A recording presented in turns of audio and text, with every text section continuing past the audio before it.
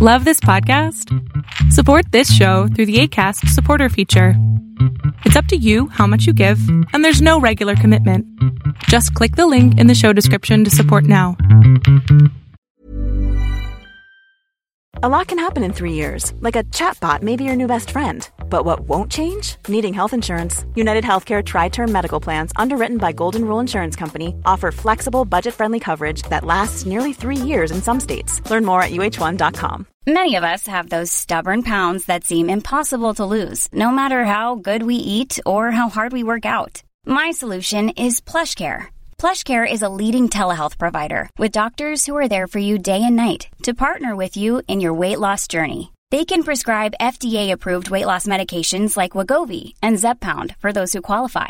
Plus, they accept most insurance plans. To get started, visit plushcare.com/weightloss. That's plushcare.com/weightloss.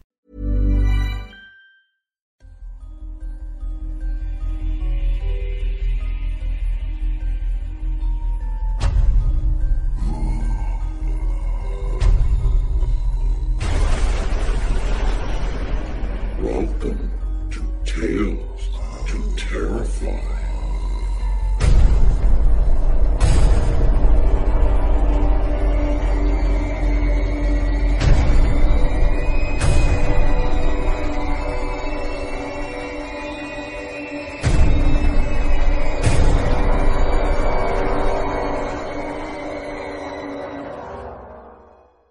Good evening.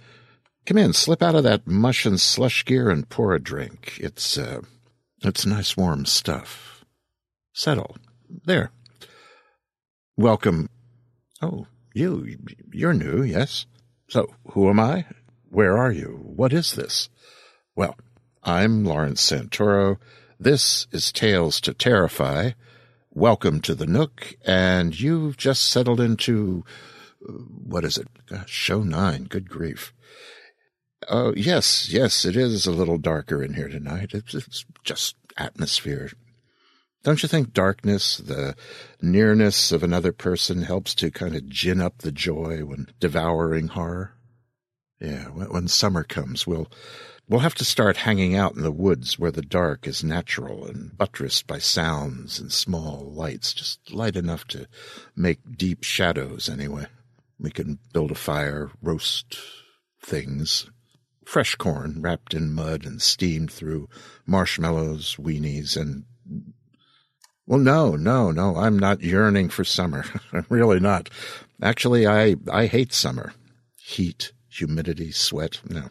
No, I prefer the chill, the wind howl, the whisk of the snow and the panes. Love to watch it pile up against the trees, the houses. I keep dreaming of a real snowfall, ones like I had in my kidhood, ones that buried dinosaurs and streetcars.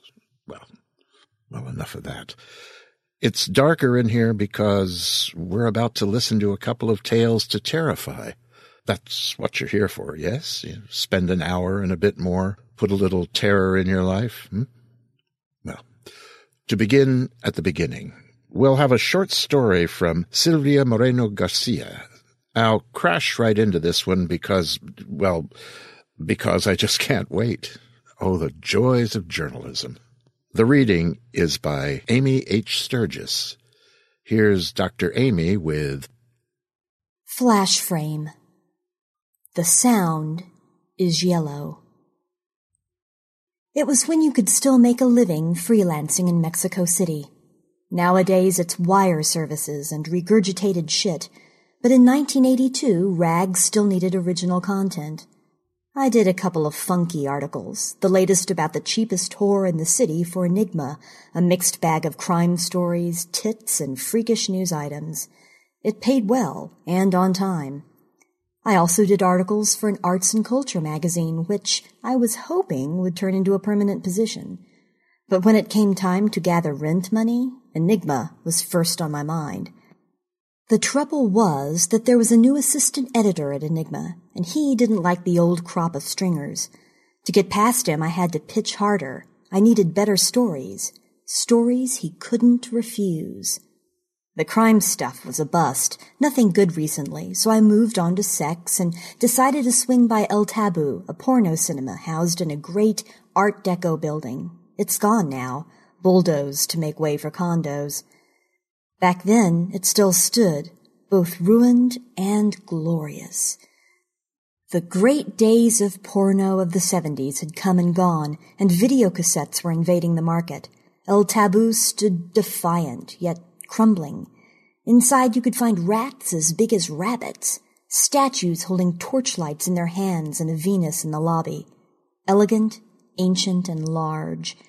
Some people came to sleep during a double feature and used the washrooms to take a bath. Others came for the shows. Some were peddling. I'm not going to explain what they were peddling. You figure it out. It was a good place to listen to chatter. A stringer needs that chatter. One afternoon I gathered my notebook and my tape recorder, paid for a ticket, and went looking for Sebastian, the projectionist, who had a knack for gossiping and profiting from it. Sebastian hadn't heard any interesting things. There was some vague stuff about a whole squadron of Russian prostitutes in a high-rise apartment building near downtown, and university students selling themselves for sex, but I'd heard it before. Then Sebastian got a funny look on his face and asked me for a cigarette. This meant he was zeroing on the good stuff. "I don't think I should tell you, but there's a religious group coming in every Thursday," he said as he took a puff. "Order of something. Have you heard of Enrique Zazoya?" "No," I said. "He's the one that's renting the place, for the group." "A porno theater doesn't seem like the nicest place for a congregation." "I think it's some sort of sex cult. I can't tell because I don't look. They bring their own projectionist, and I have to wait in the lobby," Sebastian explained. "So how do you know it's a sex cult, and they're not worshipping Jesus?" "I can't watch, but I can very well hear some stuff. It doesn't sound like Jesus." There was no Wikipedia. You couldn't Google a name. What you could do was go through archives and dig out microfiches. Fortunately, Enrique Zazoya wasn't that hard to find. An ex-hippie activist in the 60s, he had turned New Age guru in the early 70s, doing horoscopes. He'd peaked mid-decade, selling natal charts to a few celebrities, then sinking into anonymity. There was nothing about him in the past few years, but he'd obviously found a new source of employment in this religious order. Armed with the background I had clubbed together, I ventured to El Taboo the following Thursday with my worn backpack containing my notebook, my tape recorder, and my cigarettes. The tape recorder was a bit banged up, and sometimes it wouldn't play right, or it would switch on record for no reason. But I didn't have money to get a new one. The cigarettes, on the other hand, could be counted upon on any occasion. Sebastian didn't look too happy to see me, but I mentioned some money, and he softened. He agreed to sneak me into the theater before the show started, onto the second balcony, where I would not be spotted. The place was huge, and the crowd that gathered every Thursday was small. They wouldn't notice me. Sitting behind a red velvet curtain, eating pistachios, I waited for the show to start. At about 8 o'clock, about 50 people walked in. I peeked from behind my hiding place and recognized Enrique Zazoya as he moved to the front of the theater. He was dressed in a bright yellow outfit. He said a few words, which I couldn't make out, and then he sat down. That was that. The projection started. It was a faux Roman movie. Rome as seen by some Hollywood producer. It could have been filmed in 1954 and directed by DeMille, except DeMille wouldn't have featured bare tits, lots of women, half-dressed, in what was some sort of throne room. In the background I noticed several men and women, less comely and muscled, slightly unsettling in their looks. There was something twisted and perverted about them, but the camera focused on the people in the foreground, the young and beautiful women giggling and feeding grapes to a guy. There were men, chests bared, leaning against a column.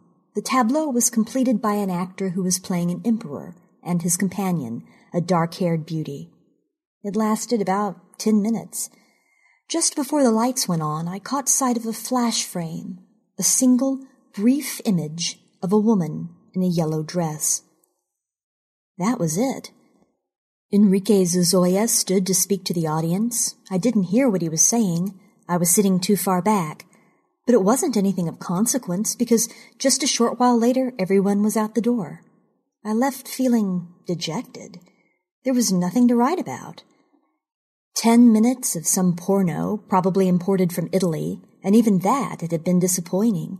You could hardly see much of anything in that scene they'd chosen. Bare breasts, yes, but nothing more. What a waste.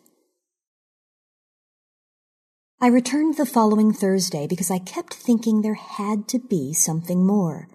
Maybe the previous show had been a bust, but this one might be better. Sebastian let me in after I shared my cigarettes, and I sat down in the balcony.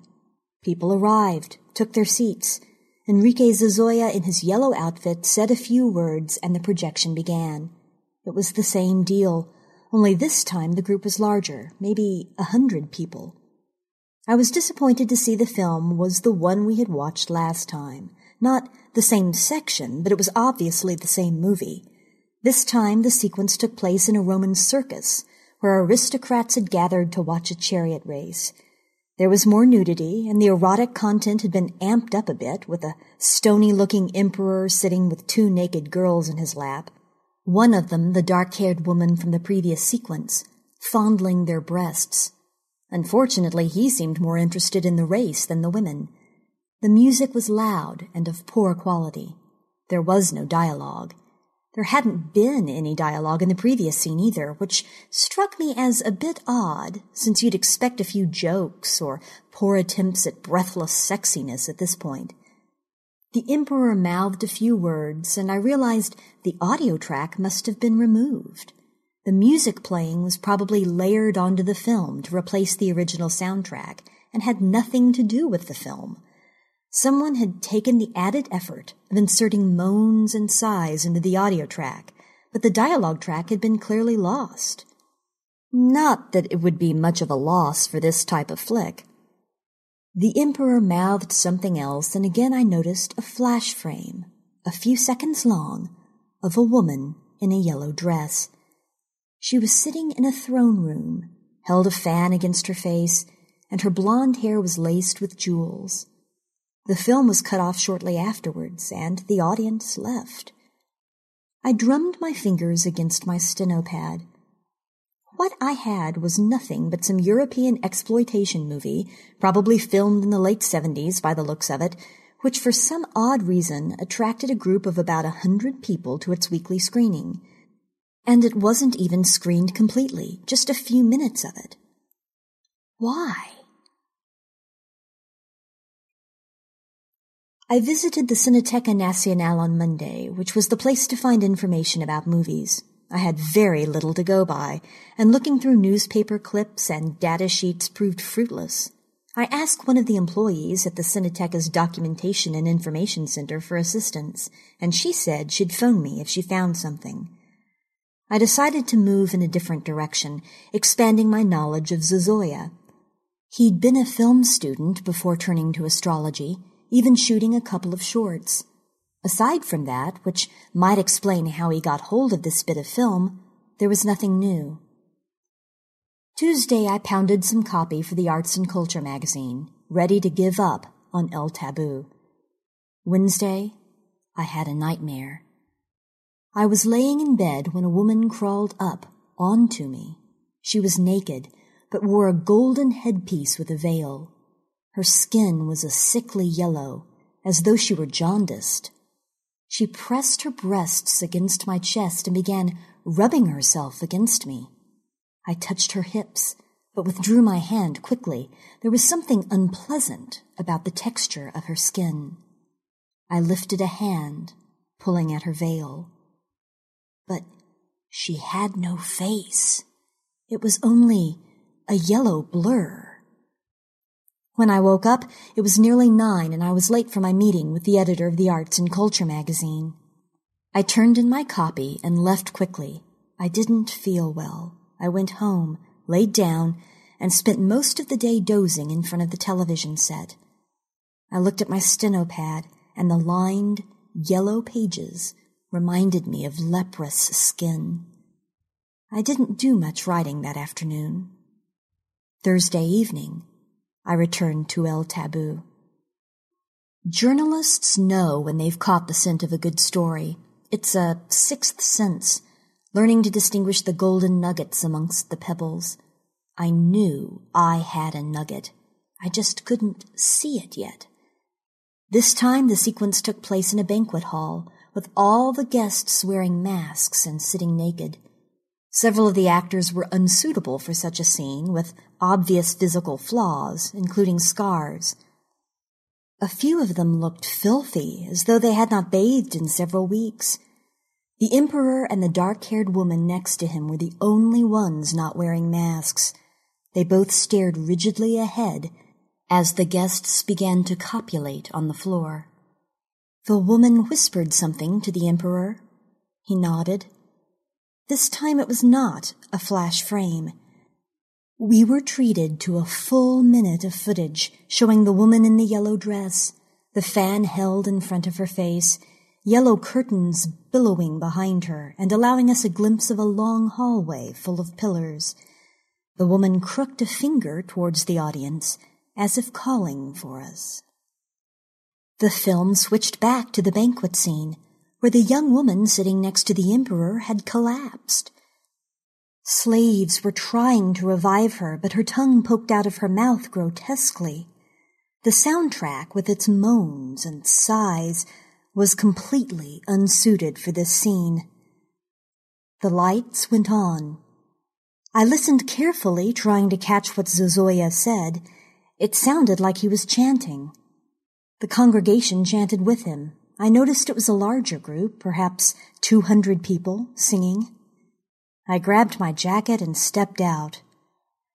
Life was too short to waste it on exploitation flicks and weirdos. 3 days later, I had another nightmare. Light, gentle fingertips fell on my temples, then trickled down my face, neck, and chest. Nails raked my arms.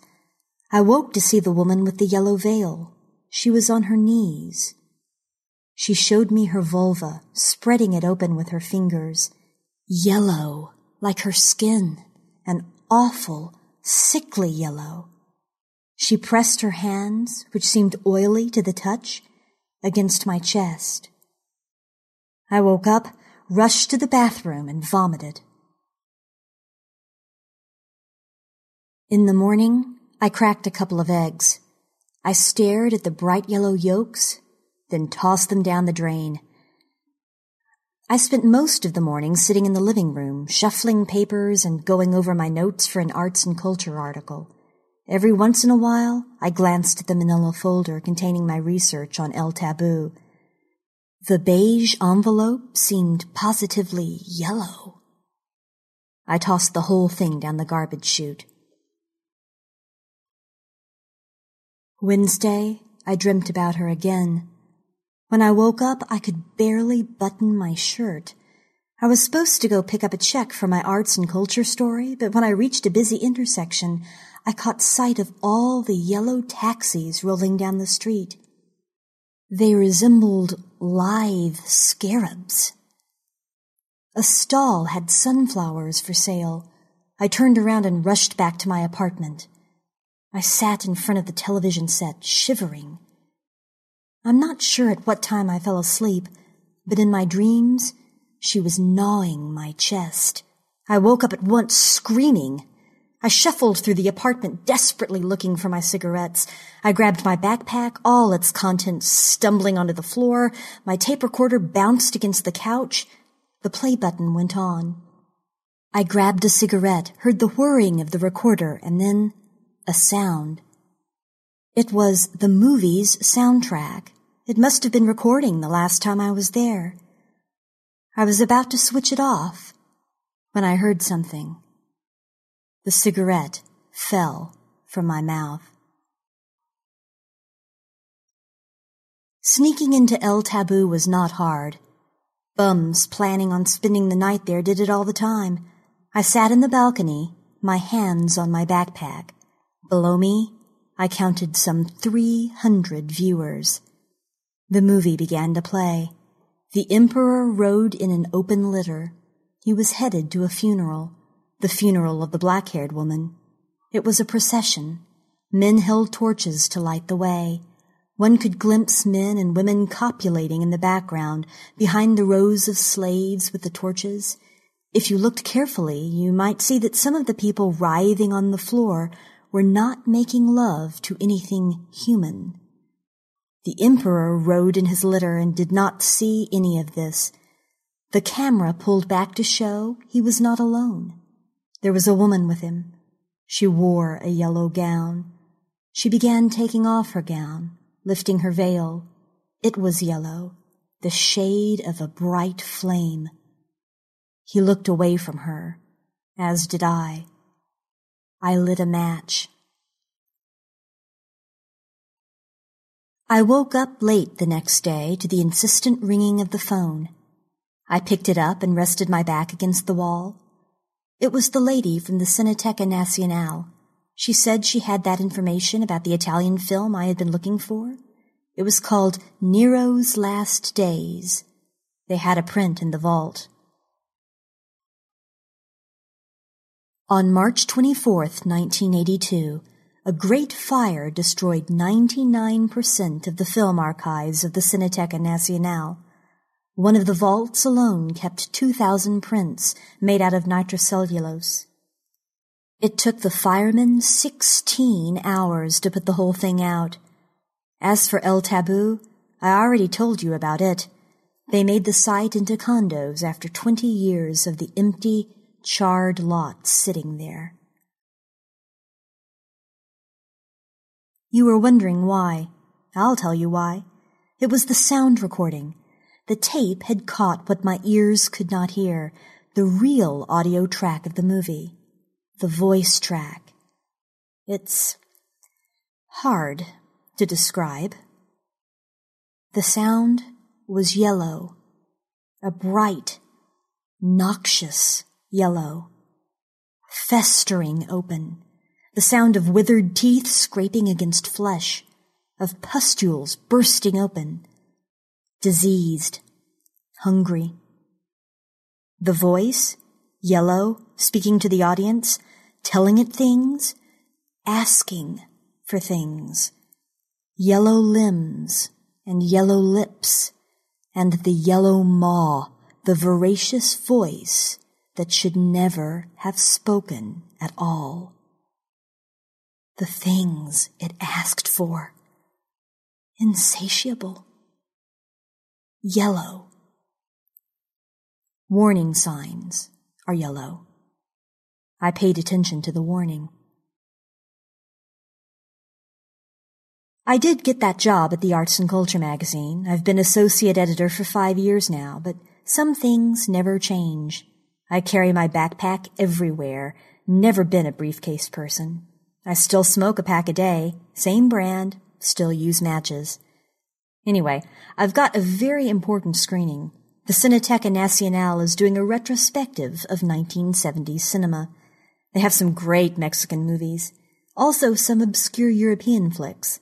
There's a rare print that was just discovered a few months ago, part of the film collection of Enrique Zozoya's widow, who was an avid collector of European movies. It was thought lost years ago. It's called Nero's Last Days. Since 1982, the Cineteca Nazionale has gotten more high-tech, with neat features like its temperature-controlled vaults. But since 1982, I've learned a thing or two about chemistry. It'll take the firemen more than 16 hours to put it out.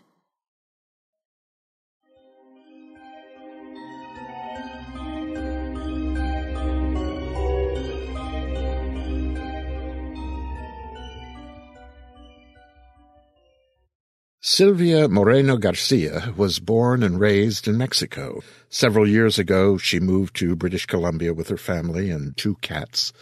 She writes every kind of speculative fiction, from magic realism to horror. Her stories have appeared in Fantasy Magazine, The Book of Cthulhu, and Shine, an anthology of optimistic science fiction.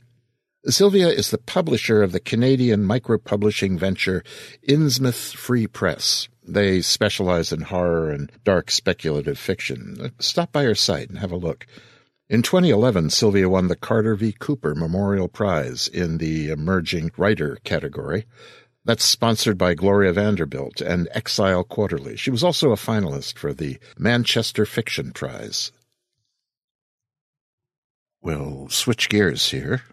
Poetry this week comes from one of my favorites, Marge Simon. It's from her Bram Stoker Award-nominated collection, Unearthly Delights. Music smooth as fog. The nurse thinks I'm asleep, but I never swallow her pills. I know how to get outside if I want to. Not very far, just on the ledge, if I'm careful to shut the drapes and leave the window open. I like it there. The alley below is very old, a lair for scavengers. Their music is pale and wet, smooth as fog. I can smell the ocean underneath the oily fumes, watch the night things dance. Long and tall their shadows rise almost to my ledge. I can pull their darkness over me as a veil. When I make my way back inside, there is blood on my tongue.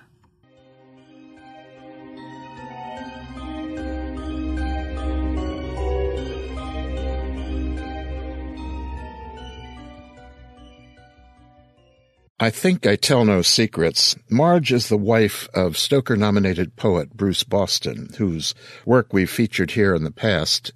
Lest you think I'm playing favorites, Bruce and Marge, between them, have 3 of the 5 Stoker-nominated poetry collections this year. They're just that good. I've actually met Marge. Never met Bruce, but I know them both very well. Marge was a contributor to a long-lost magazine, which I ran years ago, called Feral Fiction. Thank you, Marge. We've got several of Marge's poems in our hopper, and we'll be doing more as the weeks go on. And thank you to Celia Santoro for reading Music Smooth as Fog. Years ago, Cecilia and I did some theater together in Pennsylvania. We also used to read together, poetry and such. Then, as these things go, we lost touch one with the other. Then, through various earth magics, we reconnected. And 40 years after our theatrical career ended, we were married. Cecilia writes, reads, draws, and does 1,000 wonderful things. Thank you for that. All right. We're trying something new this week. Well, it's old and new. It's a review. That's old, yes. And it's a review of an oldish film, Dylan Dog, Dead of Night. Old, well, it's from last year. By current standards of age and venerability, that makes it old. Its venerability is what we're assessing, of course, and what's new about what we're going to do just now is that this review is by one Martin Munt, and it's part of a series we're calling Munt Speaks. Not a regular movie review. Dylan Dog, Dead of Night. Warning, I spoil plot points in this review. I hadn't really planned on writing a review, but when I started thinking about this movie, I guess my thoughts turned into one, so here it is for everybody who has been desperately waiting to hear what I thought about Dylan Dog, Dead of Night. Dylan Dog. Double Dylan Dog warning. I tell you what happens in the movie in this review, so don't blame me if you keep listening. The movie lies somewhere between Hellboy and the straight-to-poop cable movies that the Syfy channel pumps out as original programming, but way closer to Hellboy. And I really enjoyed Hellboy. And I'm referring to the first Hellboy, not the second one. So let's start with a spectrum. Hellboy 1, a really good movie. Dylan Dog, Dead of Night, not such a bad movie. Hellboy 2, The Golden Army, not such a good movie. Sci-Fi Channel original programming, straight-to-poop cable movies. Brandon Routh played Dylan Dog in a low-key and deadpan manner with kind of a noirish sensibility, I thought. Or maybe he can't act. I couldn't tell, but I'm going to go with a noirish sensibility since I've never seen him in anything else, and he looked like a nice enough guy, and I'm going to give him the benefit of the doubt. I figure he picked a low-energy acting choice rather than an affectless, non-acting inability, and aren't I a real open-minded mensch? Yay, Brandon Routh. I praise you for your successful acting choices. Actually, he eerily reminded me of Chris Noth facially, except he doesn't have that same just-beneath-the-surface psycho menace that Chris Noth always projects so effortlessly for me. In other words, Chris Noth scares me, Brandon Routh doesn't. I kept thinking through the whole movie that he looked like Chris Noth's little brother, and so I kind of felt a little bad for him, like maybe he had to go through life making excuses for Chris's bad behavior all the time to everybody. But you know what? Enough about Brandon Routh already. Low-key, deadpan, noirish. He was funny, he was heroic, he was anti-heroic. I really had no problem with him. If I ever get to make a movie, I'd put him in it. Of course, if he ever reads this review, he probably wouldn't want to be in one of my movies, but that's a problem I guess I'll deal with later. Peter Stormare played Gabriel the werewolf. I like him. He scares me. But as usual, he's not in the movie enough. He needs to be used more up front in movies. And yes, I realize he's not a lead actor. I don't care. I'm just saying is all. At any rate, Peter Stormare was good, if underutilized. He does stuff with his face and voice that other parts of the movie have to do with CGI, except he does it better and without CGI. Anita Bream played Elizabeth, who was playing both ends against the middle. I can't credit myself with any special psychic movie powers. It just seemed pretty obvious to me that her character wasn't what she said she was. Why everybody else in the movie didn't realize this is beyond me. If I could see it, then I figure a lemur with both eyes carved out by a spoon should have been able to see it. Fair warning, I was surprised by the reveals at the ends of both The Sixth Sense and Unbreakable. So if I saw her con game for what it was, then what does that tell you about Elizabeth the character's powers of conmanship? But, to be fair, Elizabeth the character seemed to be concerned mostly with the plot, which had something to do with the end of the world, or ultimate power, or surpassing evil, or some such thing. I find myself unable to remember which specific surpassing ultimate anymore, although there was this cross thingy, artifact, stabby thingy involved. And Elizabeth the character got killed by Kurt Angle's character Wolfgang, who was a werewolf. I think. I don't remember exactly anymore, but that's what I'm going with here. If I'm wrong, you'll be surprised when you see the movie. Oh, and the plot gets resolved without the surpassing ultimate evil mucking everything up. So there. Bet you didn't see that coming. But the plot wasn't really the point of the movie, I don't think. The characters were. And unfortunately, I think, for me at least, Anita Bream's character got too entangled with the plot and not entangled enough with the other characters for her to be particularly interesting, and now, when I'm writing this a week or so after I saw the movie, I can't remember much about Elizabeth the character, and I feel bad about that.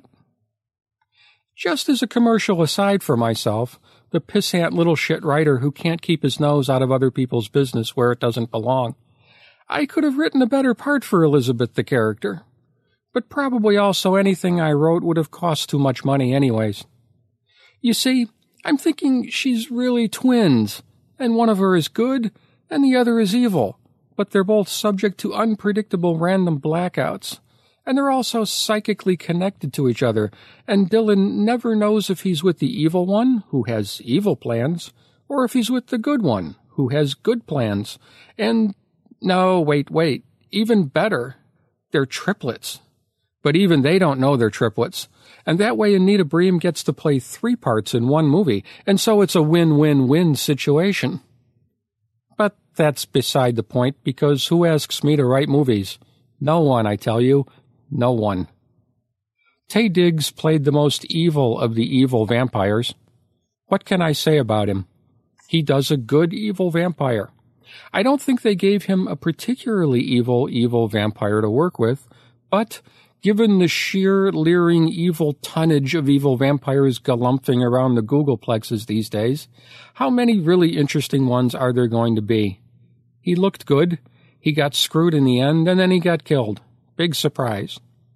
Actually, he could have been the biggest evil douche vampire in the entire movie world, and people would probably still have liked him because, he's really good looking. In fact, I bet he could probably have been in charge of the vampires even if he weren't a vampire himself, because really, let's face it, he's just that good looking. If you're going to send somebody to do something really shitty for you, hey, why not send Taye Diggs? But anyway, like I said, despite his really huge good looks, he gets killed in the end because he's the head evil douche vampire, and he kind of has to. And Sam Huntington played Marcus, Dylan's zombie sidekick, who was the best zombie sidekick I've ever seen. Okay, that sounds like I'm damning him with faint praise, when he really was a really good zombie sidekick. I particularly liked him in the body shop scene. The whole movie took place in New Orleans, although for the most part it looked like any place USA to me. According to what I've read about the comic books, the story is supposed to be set in London. If a setting is supposed to be like another character in a story, then I'd say that using this New Orleans instead of London is kind of like exchanging Kate Bush for Courtney Love on a heroin binge.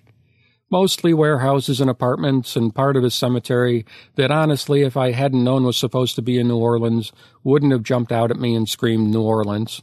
Enough said. I originally thought that the movie was a bit top-heavy with flashbacks, but that was before I saw Thor. Now, post-Thor, not so much. At any rate, the flashbacks kind of bothered me at the time, but not now. What can I say? I've matured. Now for my pet peeve. Fight scenes. Most of you can probably skip this section. It's the equivalent of an old man screaming, "Get off my lawn!" Except I'm screaming, "Do the fight scenes better!" Like most CGI fight scenes, the point of view seems to shift constantly, and the whole fight focuses on movement, not coherence, at least to me. Where exactly do we see any CGI fight scene from? The floor? The ceiling? The tip of someone's fist? All of the above in sequential 1/16 second bursts? Who the fuck knows? Maybe somebody clamped the camera to an oblate spheroid that rotates randomly around the fight as the whole circus floats through space on a non-continuous helix. Oh, and they're poorly lit. I usually give up on fight scenes in movies these days and spend the time recreating Mamie Van Doren scenes in The Navy versus the Night Monsters in my head instead. Nobody's going to win until the end of the movie anyways, and the odds are not really then either, if there is even a whiff of a chance of a franchise to be sniffed. I went home and watched Tyrone Power and Basil Rathbone's sword fight in The Mark of Zorro. Go, watch it, and tell me if it doesn't look like Basil Rathbone actually gets run through at the end. Then I watched John Wayne and Victor McLaglen fist fight in The Quiet Man. That made me feel better. So, did I actually enjoy this movie? Yes, I did. You could spend $7 on something worse, no problem. Like a meal at McDonald's, or half a Justin Bieber CD, or anything by Stephanie Meyer. Expectations played a role, because I'd never read the comics, so, frankly, I didn't have any expectations. But if they make a sequel, I'd go see it. And if they let me write the sequel, even better. That I'd go see 3 or 4 times.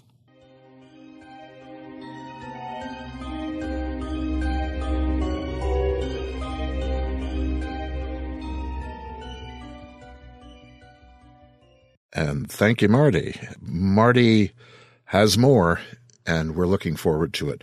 Marty, by the way, is the gentleman whose story, Chair, kicked off Tales to Terrify way back then, 9 weeks ago. Time flies, doesn't it, when you're sitting in the dark?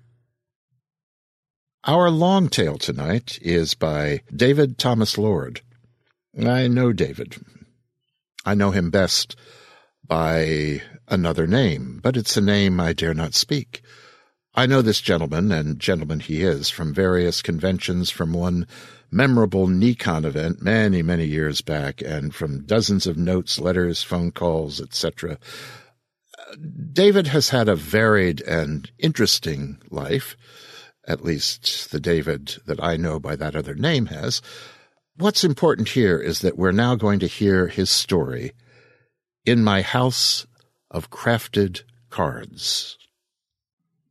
Dread had returned after all these years of joy. Just as it is common for a man to want to see a perfected image of himself in his son, so too is it natural that the son will rebel against the constraints of recreating his father's recalled image of his younger self. Not so with Isaac.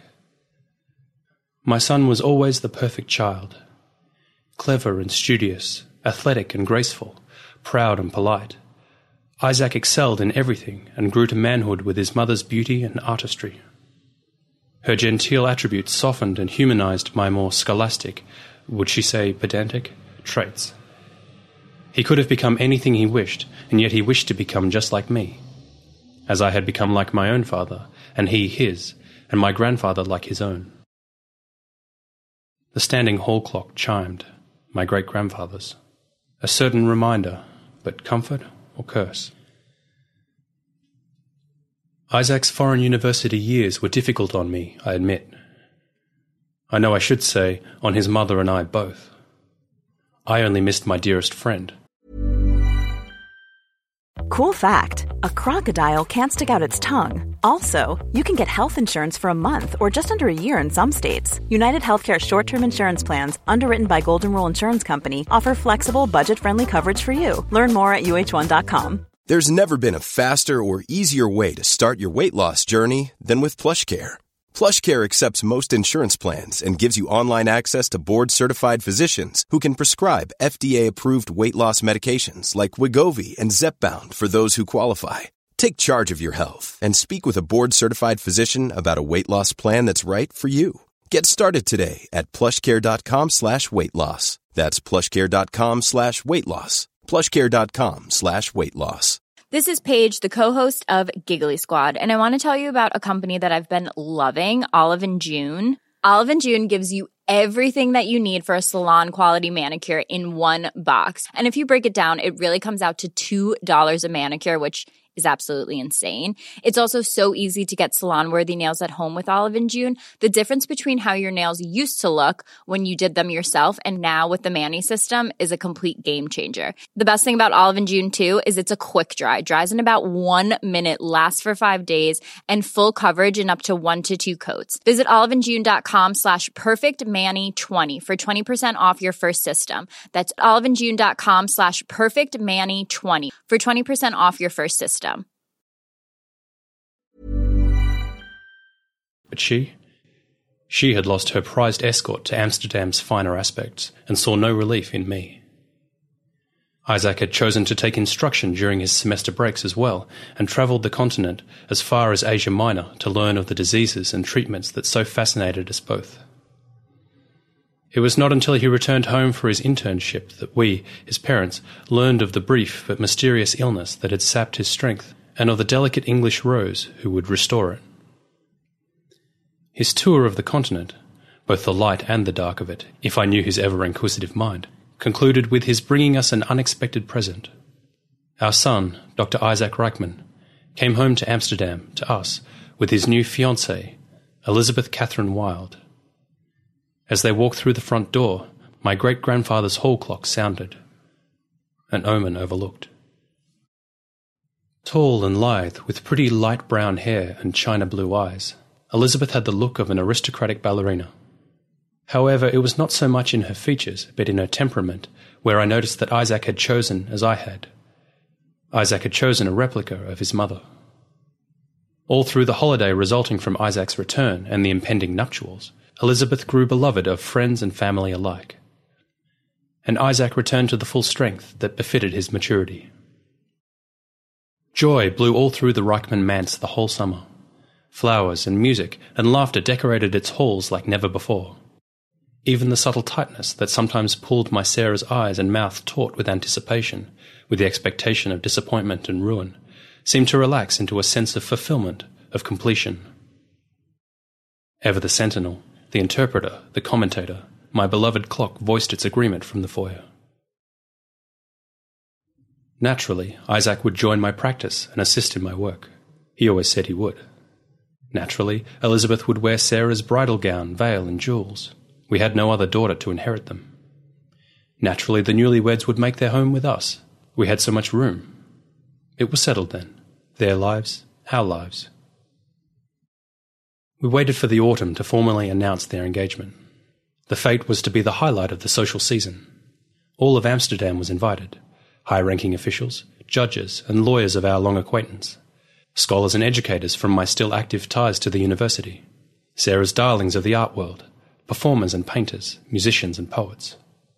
Our overly large and recently overly empty house was filled with life, with intellect, and with gaiety. Precisely as my grandfather clock struck, the young couple made the most impressive entrance down the main staircase into the foyer. Both were radiant in their formal dress. I could not imagine how their wedding portrait would possibly compare to the vision of them descending the staircase. Isaac and Elizabeth welcomed each guest, family and friend, as if no other person existed on the planet. They greeted each trite and tired expression of happiness as pure poetry. Any misplaced overture or snub they drew into the mean, into a rare state of communion, so that all might feel their joy. From the toasts to the appetizers to the dancing to the dinner, the Reichman house was a frenzy of conviviality. Old quarrels were patched, new romances begun. This was the happiest omen, the greatest gift for a new couple. After the feast was cleared, we returned to the dancing. I stood aside, upright of the musicians, and picked out my small family in the crowd. I first noticed Sarah. All through the engagement fete, she dined and danced and delighted with the young people, and left me to my older associates. All evening, Sarah laughed too brightly, danced too recklessly, drank too deeply. Her eyes seemed to grow in her face, frightened bird eyes that saw dangers inexistent. Her smile stretched into a plaster rectus, a joyless, pained and painted smile of some puppet master's creation. Then, suddenly, she was alone on the edge of our reception room. And just as suddenly, my clock struck from outside the room. Time stopped for me.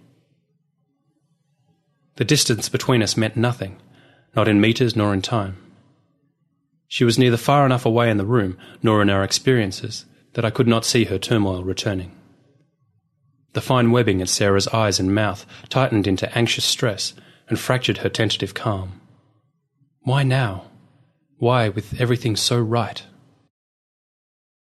I took a moment to determine the best path to her across the large and crowded room. And in that moment, I saw Elizabeth in my visual sweep. Immediately after, I saw Isaac. My son, my ideal, my paragon, began to shrink before my eyes. Or was it from them? He seemed to be caught in some version of tug-of-war between his bride and a man I know I had never seen before. To see that man once was to know him well, well enough. But even then, I knew with instantaneous dismay that this was not Isaac's first meeting with this man, nor Elizabeth's. It was cruel and tortuous, my route through this well-known room. My room, my house. Which way to turn first? To Sarah, who needed me so, who always did? Or to my Isaac, so strong, so sure, so compromised? And there were the guests, my dear and well-meaning friends. How gently I tried to accomplish my mission to save my house and stave off destruction so primally comprehended without disturbing their enjoyment. With a murmur here, a nudge or a pat there, a smile, a squeeze, a stroke, I traversed the room. I zigged and zagged, careened and cut my way in what must not have been as gentle a swathe as I had meant it to be. I finally met up with Elizabeth, alone. That is when I first saw the difference in her. Elizabeth's patrician reserve cooled, detached, and then froze into haughty solitariness. The music of her voice became a strident dissidence to my ears. Her earlier glow had become feverish. Her composed carriage an edifice, all indicating a terrible secret she held too close. Where, Elizabeth, did our Isaac go? Never turning, never breaking, she answered dully. With him. I knew, of course, which him she meant. even if I did not know the gentleman. The blonde man, daughter. If blonde is what you wish to call it, dead white is what it seems to me. And then she turned to face me, and I saw before I heard a more tragic truth. And daughter no longer, I fear, good doctor, for the creature that has just taken your Isaac has taken mine away as well. Amidst the swelling waltz and swirling crowd, Elizabeth and I stood as twin islands in a turbulent sea. We held to each other as we held our hopes and devotions, gently and firmly. We each searched the eyes of the other to find sense, to find solution, to find salvation. We each thought of our duties to her mother-to-be and my absent son, to ourselves and to each other. The gentleman, Elizabeth, who is he? No gentleman, kind sir, but a monster from a forgotten time and a faded country. No riddles, daughter, and no kind sirs. I will be your father no matter what the impedance or by whom. Now tell me, how do you know this man? Whether owing to the din of the crowd and the music or to the tension in her throat, Elizabeth explained in a most discordant tone. This man was the cause of Isaac's strange illness, the wasting neither wished to describe. This stranger to my house, this uninvited guest, who had stolen away the single source of our heart's warmth. Quickly, Elizabeth, we shall follow them. It is too late to stop them, father. But he will return Isaac before dawn. That is his way. I excused Elizabeth to her rooms. She gathered her future mother to her and hurried up the stairs. With a heart heavy with deceit and desperation, I made the excuse to our guests. All the gaiety after so many years of solitude was more than Sarah could abide. The newlyweds had gone up with her to assure her that all was well. Everyone truly understood. Everyone was so kind, so complimentary, so convivial. When, at last, the invited guests and the hired staff had abandoned our home, I ascended the stairs to hear the whole unfortunate tale and to await the dawn. Even my old friend and companion told the hour in a dull and sadder fashion. I checked on Sarah in our suite of rooms, and, satisfied that she was well and goodly ensconced, I proceeded down the hall to the wing that Isaac and Elizabeth were to occupy as man and wife. Elizabeth had changed from the magnificent ice-blue gown she had worn all evening to a simple travelling outfit of chestnut brown. I realised, with unfathomable sadness, that this was the first costume that I had ever seen her wear, the one she had wore upon her arrival. I knew with unshakable fatefulness that this would be the last dress I would ever see on her. Dr. Reichman, please sit. She had never shifted, never turned from the open French doors at the balcony of her room, yet she knew I was there. This is all my fault, she began. I understood it to mean, as lovers do, that the actions of one are visited upon the other, not that she was in any way an instrument in this catastrophe. As you know, she continued, turning slightly in the moonlight so that I could clearly see what Isaac saw in her, when I met your son, he was still a student at Budapest University. Yes, I believe you have both told me as much. It was just before Isaac received his doctorate in medicine. And at that her face grew hard or wistful, I could not tell. So many emotions in she and I. What Isaac never said to you, for my sake, I believe, was that he wanted to come right home after graduation. He wanted to return here to you and your wife. I made him travel with me and away from you. I could easily see the sadness and guilt that held her features. Her shyness and reticence came not from her rearing alone, but also from shouldering the consequences of her determination. A determination gone terribly wrong. And here it was, wrong still. Tell me everything, dear Elizabeth. Spare me nothing, child. For your sake and mine, and the sakes of those others we love, tell me all. And so she began her tale. Through the smallest hours of the earliest morning, she told me her story, and throughout her story, my downstairs clock called to me, Tempus fugit, and dread returned. I convinced Isaac to travel with me out of the Austrian Empire and into Wallachia, into the old Ottoman Empire. I hoped that had not sounded as incredulous as I felt. Gott in Himmel! What would have possessed Isaac, either of them, to act so foolishly? As far as Târgu Mureș, in the Transylvanian region of Romania. She looked so crestfallen, so saddened, that I barely had the courage to ask her to continue, so hard would it be on her. Still, I had to find out if this was indeed the key to my son's recent sickness and his new disappearance. "All right, dear Elizabeth. Everything will be all right. Continue your tale, and you will have no more interruptions from me." She spoke first of their courtship, of Isaac's last semesters at university. How he often spoke lovingly of Amsterdam and of his parents. He wanted so badly to return to his home, but would not do so without her approval and consent. She proposed a journey of discovery, she called it.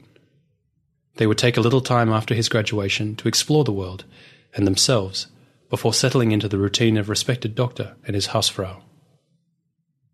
Isaac was against it at first. A trip into a strange and foreign land? A waste of time. Paris, Rome, London, he suggested. For their wedding trip, he reasoned. Anywhere but the Carpathian Mountains. But he relented at the sight of her, at the sound of her voice, the touch of her soft caress. He already felt married to her in his heart, if not on paper, nor before God and his parents. And so they travelled as a married couple down the Danube, away from Amsterdam, away from Budapest, and towards the very pit of darkness. She dared not look up into my face. She knew too well that I had realized the implication of the travel arrangements, and that her admission forfeited her entitlement to her mother-in-law's white wedding dress. She spoke hesitantly about the reed banks and the water lilies along the river and the deep, cool forests that bordered it. She spoke only of simple, non-committal things, all of their daytime delights. She spoke then of her lifetime fascination with the gypsies and her desire to see them and their lands. This desire led them down the Danube from Budapest to Baja. They travelled by coach from there to Szeged. Then they went again by ship up the Mureș River and deep into Transylvania. Arriving at the city of Târgu Mureș, they registered as man and wife at the beautiful old hotel that capped the Piața Titrului. They were a couple as much enjoyed for their youth and beauty as for their charm and wit, and Theatre Square was the place for the young and adventurous in the Transylvanian basin. For the first few days, they rose early each morning. They would breakfast in the hotel on fresh-laid eggs and cheese and milk. After breakfast, they would explore the quaint and ancient town or take short trips into the neighbouring countryside. "Isaac is quite the painter, Doctor. Wonderfully talented." "Yes, Isaac is much like his mother," I admitted. But their travel itinerary and leisure activities were not what concerned me. "Please continue, my dear." An explicit order only brushed the civility of a request. She lowered her eyes as if in agreement. Still, Elizabeth could not fully comply. After our breakfast, we would hike to the nearby forest. It was principally conifer and beech, with some ash and other species nearer the river. Here I painted the landscape and wildflowers, while Isaac preferred to represent the wildlife. There were bears and lynx, wild boars and wolves, deer, and other small mammals and reptiles.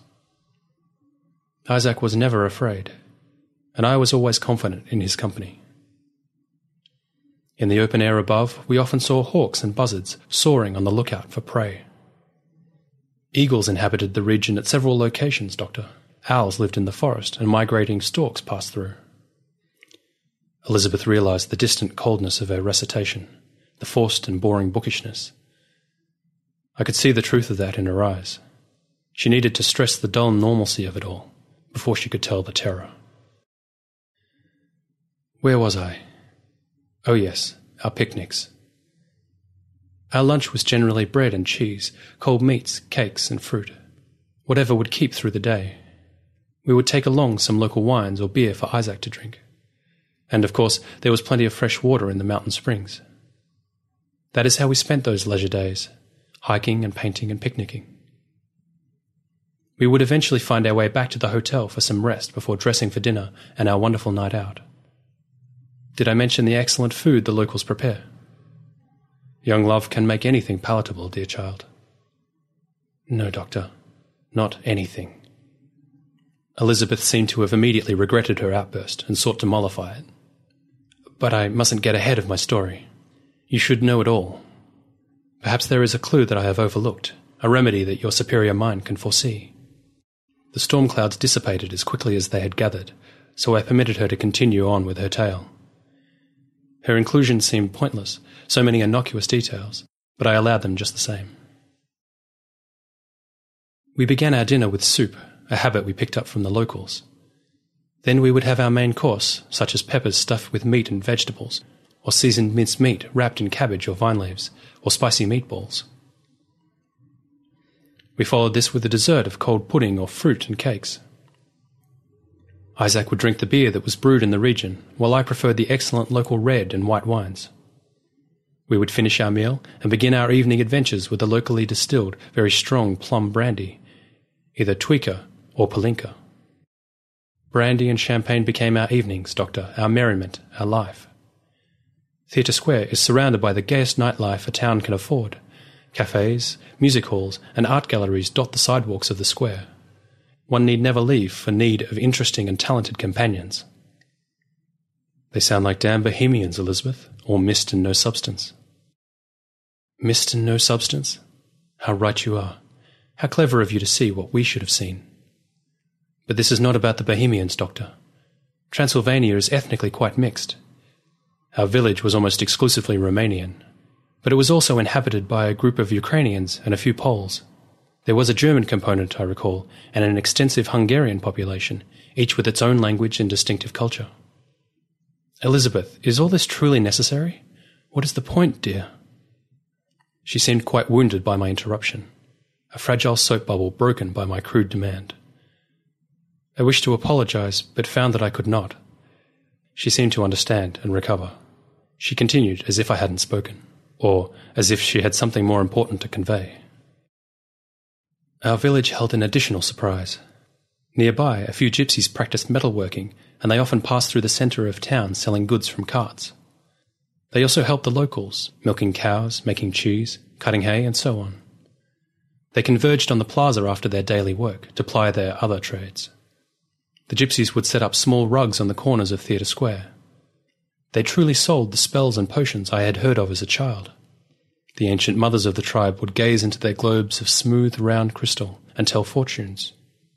Or they would shuffle oddly pictured cards, I never did quite understand what they called them, and reveal your destiny from interpreting them. After sunset, the plaza remained well enough lit for the visiting crowds of young intellectuals and artists to gather and find romantic this gypsy culture. Too young and too clever to follow the lead of the older locals who locked their shutters and stayed inside. Elizabeth turned to look at me. I knew all had been a prologue to this moment. Did the downstairs clock strike? I could not breathe or blink or swallow. It was on one of these evenings after dinner in the theatre, flitting from cafe to gallery to tavern, that we encountered a most fascinating Roma. A Roman from Italy, I interrupted. No, Doctor, let me explain. In Transylvania, the ethnic Romanians are called Magyars, and the gypsies belong to the Roma clan. I nodded to Elizabeth in understanding, and with the intent that she continue. She looked directly into my eyes. My brows were drawn as tight as my jaw. She knew, without my saying, that I thought gypsy fortune-telling was hogwash. The Roma I speak of was the man who was your guest tonight. She had gained my attention, as she knew she would. What would cause him to follow them all the way to Amsterdam? I returned to her my reserved thoughts and devoted my full consideration to her tale. It was a warm evening, that I remember. Perhaps it was the brandy. We promenaded along the square without intention, without direction. We floated as if on a lazy stream or in a tender breeze. The moon was full, very full. Too full. The street lamps were lit, but secondary. The town square glowed. It was a magical night. We danced in the streets to the sound of itinerant musicians, some in the taverns or cafes, some on the street or in the square itself. We danced until we were giddy, until we were exhausted, until we were isolated. We had danced away from the lights and the noise, and found ourselves at the mouth of a lonely, darkened alley. From the crisp blackness and into the gaslight, the moonlight, Dragos appeared. He was like no other man I had ever seen before. Dragos was the man here this evening. Yes, Doctor, the same. He looked the normal man to me, Elizabeth. Yes, Doctor, and that is the dilemma. He appears as normal as can be. The hall clock called, startling us both. There was a moment of quiet between us, and then she continued without my leave. When he stepped from the shadows, the light caught him. It was almost as if he had just materialized then and there. He was taller and leaner than our Isaac, but still, he exuded so much more strength and ferocity. His hair gleamed so remarkably bright. No, I can sense what you're thinking, Doctor. I don't mean it was like that pale, pale Nordic blonde. This was honestly different. It shone. It shone like his eyes. These were truly distinctive. Did you notice them yourself? The palest of pale blue, a stained glass colour that should only have been found in the church window, not in the fawn-like and slanted eyes of a man. The skin of his hands and neck were bone white, and he would have seemed dead but for the flush of his cheeks and lips.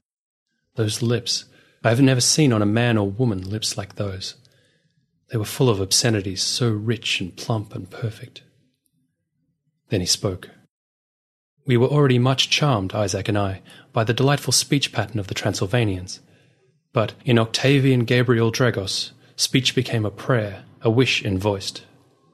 When I tell you, Doctor, that Octavian Dragos could charm the lights from the night sky and all manner of bird and beast, I am not being poetic. Dragos has a power not known in other men. None should have it. And it was this power that he used to overcome our reticence and destroy our virtue, and ultimately to ruin your son. Please, my dear, I'm afraid we waste much time on inessentials. I apologize, Doctor, but you do need to understand certain things. Elizabeth stood from the winged chair, with a look that told me she was not aware she occupied it. She moved to the French doors of the balcony and looked out at the moonlit night sky. That night with Dragos was very much like this. Not quite as cool, mind you, but clear and bright. Magical, she added wistfully, as this one was. So we were stunned by the sight of this beautiful gentleman, tall and polite in his fine evening clothes, his manner gracious, his dress and speech impeccable. He was clever and witty and gay. He knew everything and everyone. He had wealth in his pockets and adventures on his tongue. In this so-called peasant village, with a rural gypsy, we became the hayseeds, the country cousins, the students to the master. Dragos took us further away from the main thoroughfare and deep into hidden corners of Turgu Muirs. Here, in these hovels that stood for taverns, we tasted richer, rawer wines, and foods cruder and more comforting. The music was plainer, but what it lacked in artifice, it more than made up for in soulfulness. The men and women were less genteel and cultured, but it was their very earthiness that gave them life, real life, true life, not the superficial appliqué that we have made society. Elizabeth was fully facing me, her intended father-in-law, at the end of this declaration. Whether she was daring me to contradict or condone, I believe she herself did not know. But the bottle was unstopped, the cask uncorked. We took him to our bed. Perhaps it was the flatness, the dullness, the very artlessness of the statement that shattered the calm expression on my face. Initially, I do not believe that she thought I understood what she had told me. Then, immediately, she realized I did. Elizabeth turned her head in shame, the shame that rooted her body in place. If she did not think that I knew she had already been punished enough, I enlightened her. You poor, poor children. How miraculous your love to have survived that. Elizabeth Catherine Wilde had never known forgiveness until this moment, had never before known the complete, unrestricted love of a devoted parent. This I saw. Oh, Father, No more of that. Your calling me father means more to me than you can ever imagine. Come quickly, daughter. Finish telling me what I need to know so that we may safely bring our Isaac home. In our defence, I will say again that we had been besotted by our adventure. Our first freedom, our first decision-makings, it had made us quite giddy even without the spirits, of alcohol or no. We had at first just thought to return the kindness and generosity that Dragos had shown us. We invited him back to our rooms for some brandy and conversation. It was late, so no concierge was on duty. When we entered our suite, Isaac slipped off his coat and boots and invited Dragos to do the same. In the soft lamplight, we arranged ourselves on pillows and divans, drank and chatted. And as the drink and conversation mounted, our costumes we dishevelled. I still do not know quite how. Isaac removed his tie, I suppose. Then Dragos did the same. Dragos unbuttoned his shirt. Isaac did the same. It turned into some comical competition between them. I was to be the judge. Isaac asked which of them had the larger biceps, so shirts were removed. Isaac won that round. Dragos insisted that they remove their undershirts to compare pectorals, wherein he was the champion. They rolled their trouser legs up for the competition of the calves and lowered them for the thighs. I was called upon to pass judgment on each part, each muscle. They enjoyed my embarrassment, my reticence. But as I have already told you, Isaac's body was not unknown to me by then, and the contest was with his approval, with his complicity. I pointed out how much more manly the hair on Isaac's chest appeared. Dragos had me feel his own smooth chest for comparison. I was caught between them. Locked between these young male bodies, I could feel their strength, smell their manliness.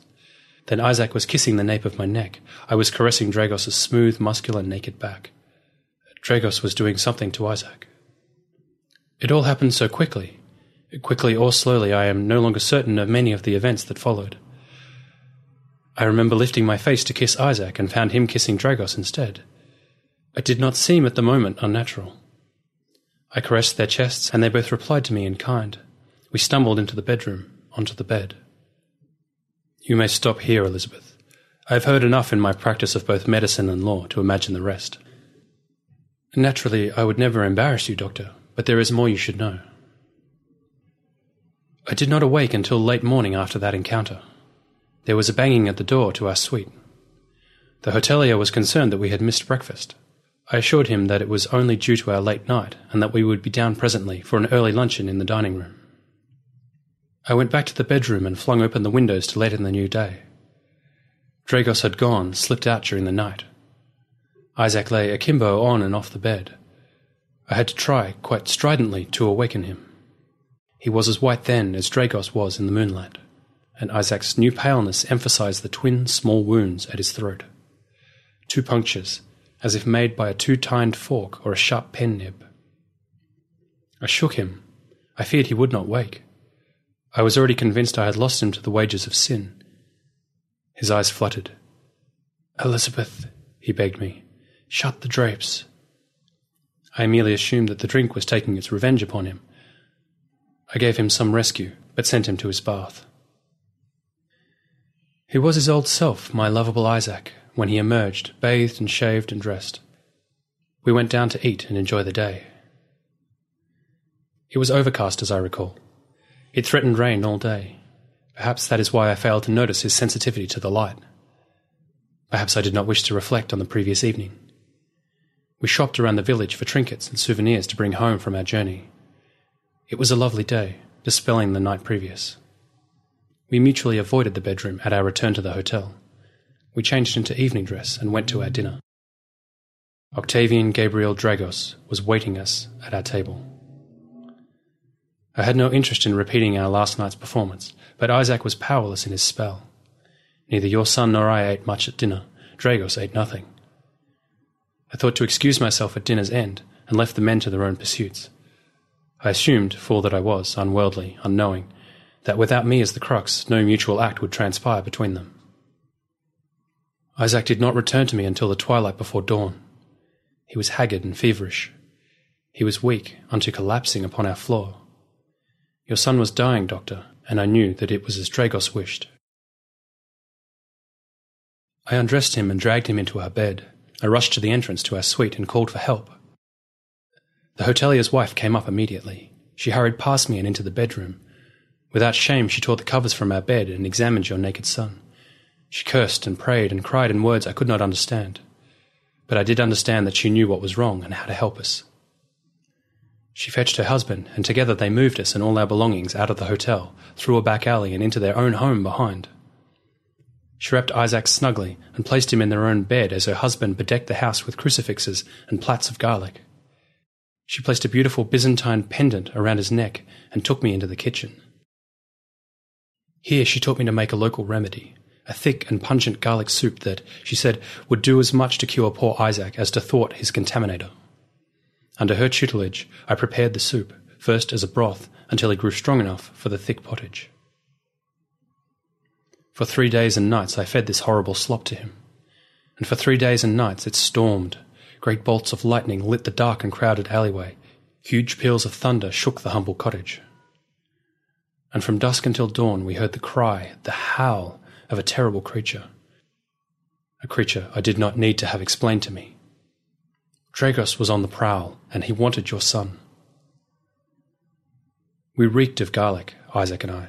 We smelled just like the natives. It wasn't until Isaac was strong enough to leave that I realized why. They were protecting us from Dragos. If he couldn't scent us, he couldn't find us.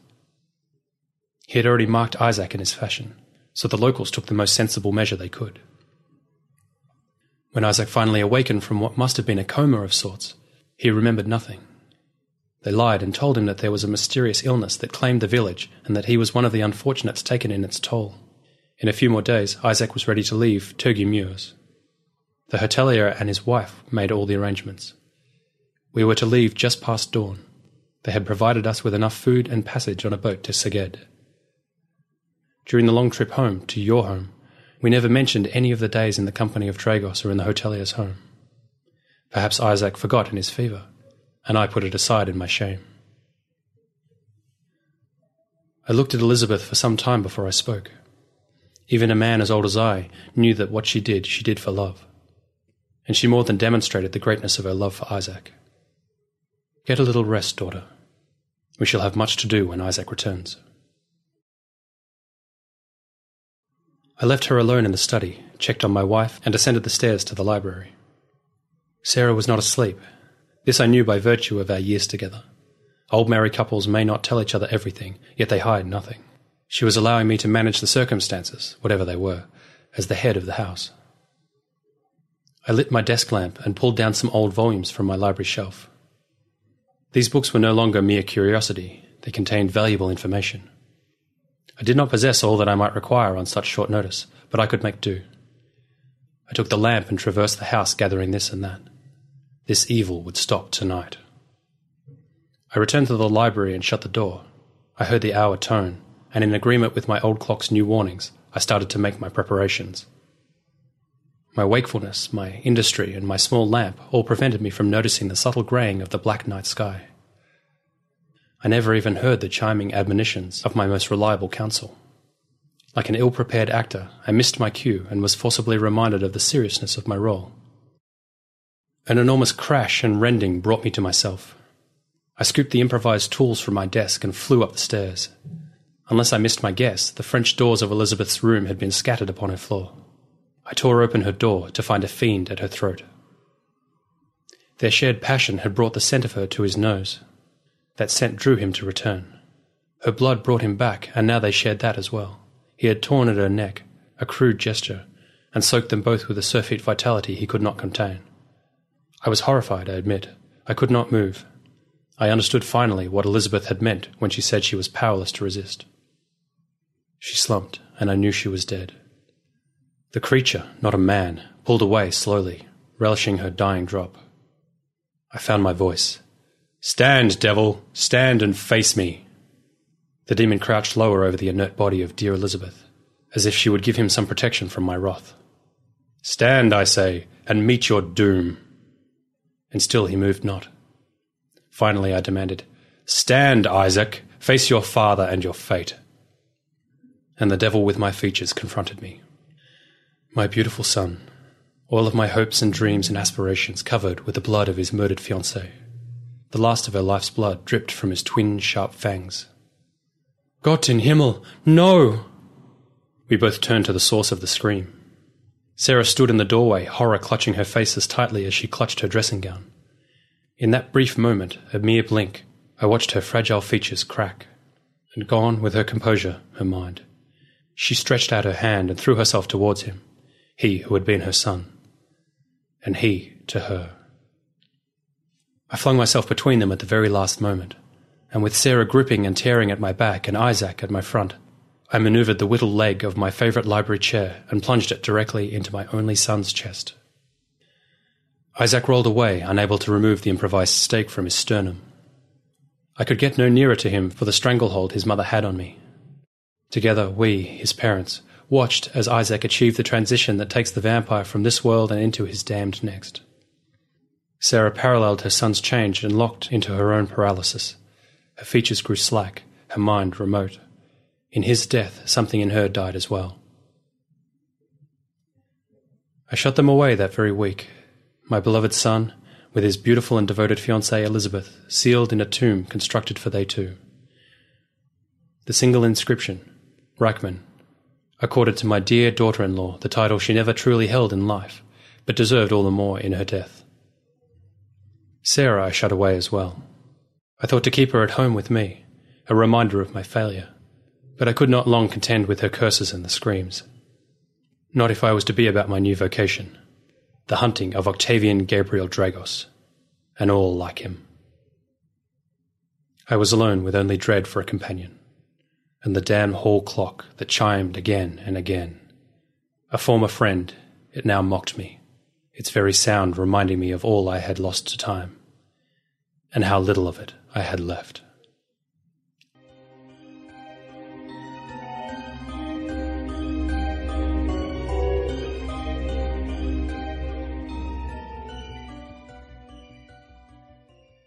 Thank you very much. That was read, by the way, by Simon Hildebrandt. Simon is a web and game developer from Australia. He currently lives in Sydney. In addition to narrating stories for the Starship Sofa, Drabblecast, Escape Pod, and, well, us, Simon does web development at Red Ant, and in his spare time he develops games with tools like Android and Piglet and web applications with Rails. And no, I have no idea what any of that is. I am a man of the last century. Of course, I was saying that back in the last century. Ah, well. A bit more about David. David Thomas Lord is the author of the best-selling vampire novel Bound in Blood, which was a Lambda Literary Award finalist. In 2006, he released the sequel, Bound in Flesh, and the novella The Secrets of the Fae, both nominees for the Lambda and the Spectrum Awards. He is currently working on his first non-horror novel. Well, this was a good evening, yes? Yes, it was. To let you know, we're putting together a series of shows that will honor the nominees of this year's Bram Stoker Award for short fiction. At this time, we have them all lined up, I think, and are having their stories prepared. There's a range of work represented here, so when we begin posting these, I hope you'll tell your friends and come by yourself. I'm looking forward myself. And again, as always, I hope you'll consider making a donation to the Nook. Help to keep things warm and flickery, keep us in dust and in atmosphere. And I hope you'll be back next week. So, best to you for the days that come. Have a safe walk home tonight. It's dark, yes, but, well, what could happen out there, Go. Scurry home. Get in bed, pull up the covers, and pleasant dreams?